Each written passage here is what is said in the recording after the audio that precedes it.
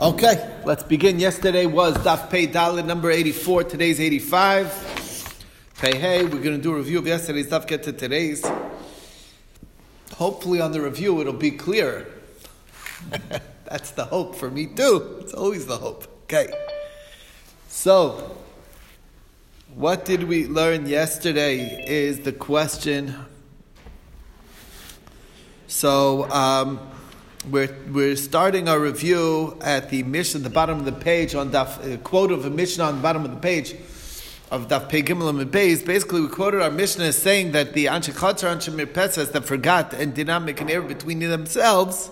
So he said if it's higher than 10 Tfachim, then it goes to the Mirpeses. If it's less than that, then it goes to the Chatzar. Now, right now, we're assuming that when we say it goes L'Mirpeses, it means to the people who access the Mirpeset, meaning the Bnei Aliyah. Bnei Aliyah obviously live much higher than the Mirpeset, because the Mirpeset, we said, is just 10 Tvachim tall. So, therefore, we're assuming that they're living much higher up. Anyway, bottom line is that if it's the Bnei Aliyah, so basically their use of their Mirpeset is bishilshul, by lowering down, and the other people, the people on the ground, is bizrika, and we say it's going to the bnei aliyah. So you see, kol lezeh bishilshul, lezeh bizrika, you give it to zeh bishilshul because that's a little bit easier of a use, which is a raya to Shmuel, and that's basically the idea. That's what we said. We have here a nice raya to Shmuel. So wondering why you didn't sign on. I have a urine site for my mother-in-law today. Okay, so you didn't have to feed me the name. What's Devorah Basar Nosson HaKohen. Okay, so Lila Nishma, our learning should be Lila Nishma's Devorah Basar Nosson HaKohen. Also, Refuah Shalema for my sister.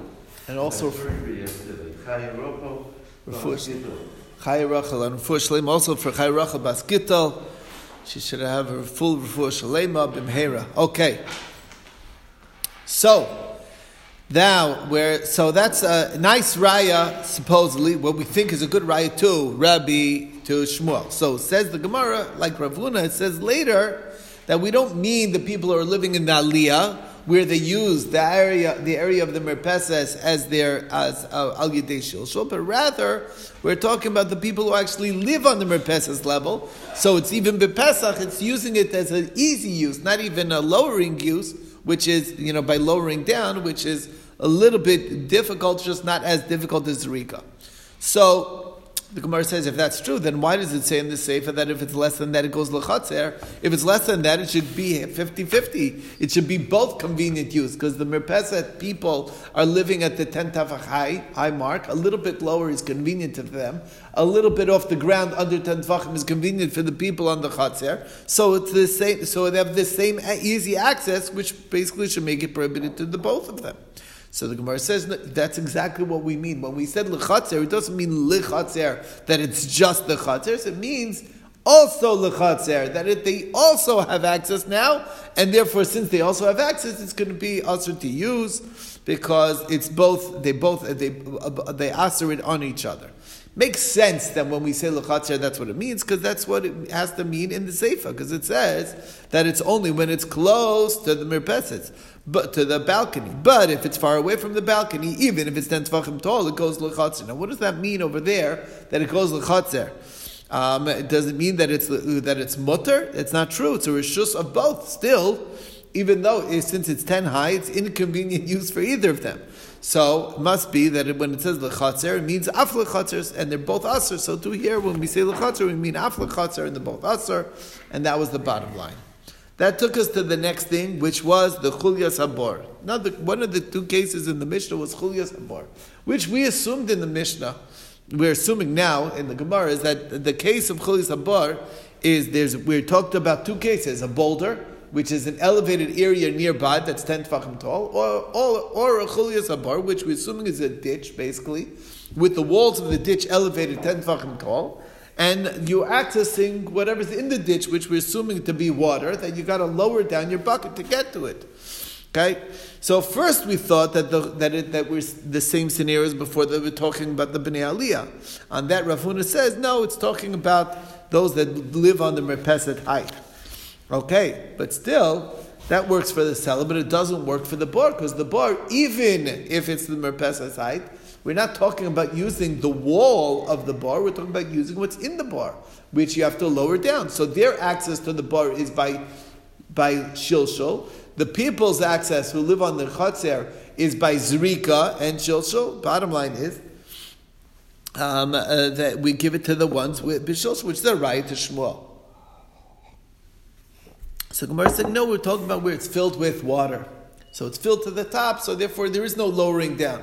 Gemara says if it's filled, so that works when it's filled. What's going to be when it gets lower? So they say, well, once we allowed it, once it's full, so then we allow it also when it's lower. So Gemara says the logic should be the exact opposite. Once we allow it when it's lower, if we don't allow it when it's lower, then we shouldn't allow it when it's full, because it will eventually be lower. The logic should be the opposite.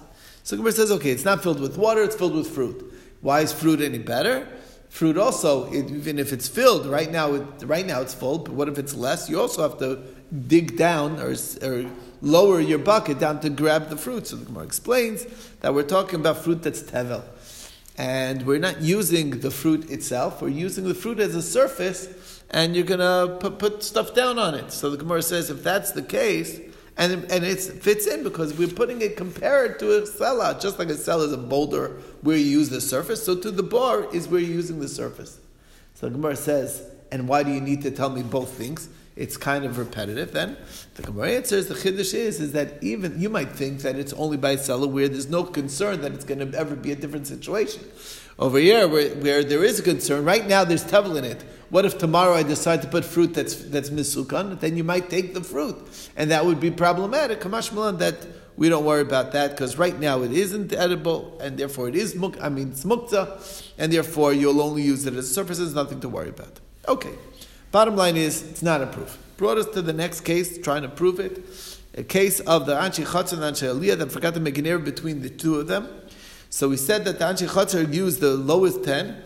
The Anshi Aliyah used the upper 10 that are closest to their floor. Okay?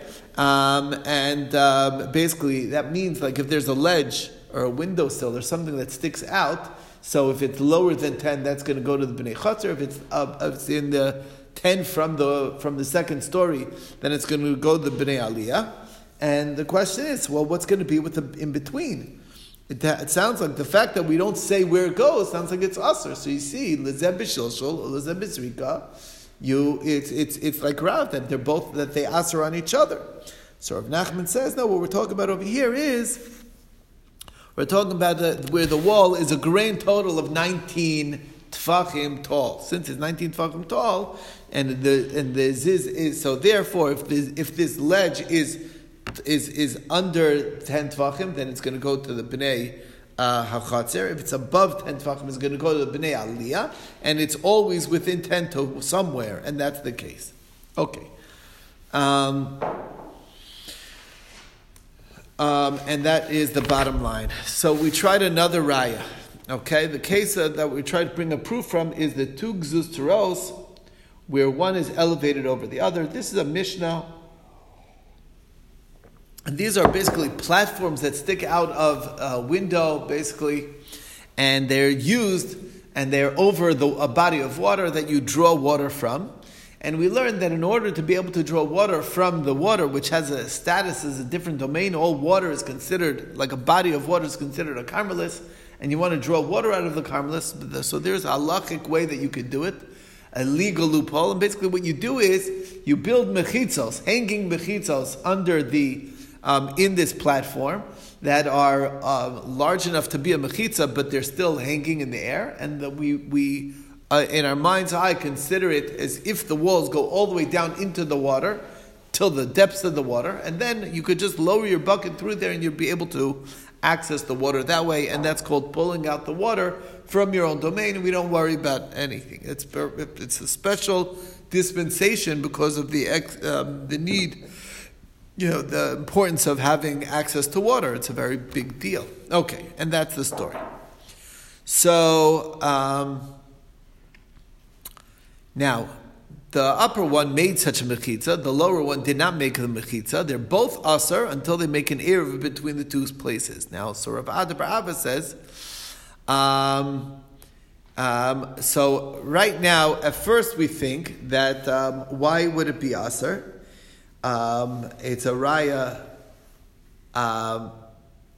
Okay, so basically, they're not. Just so you should know, and make sure I'm clear about this. When we say one is above the other, it's not like straight above it. It's like to the side. Okay, but the point being is that they're both asur to fill because they both have rishus on that area.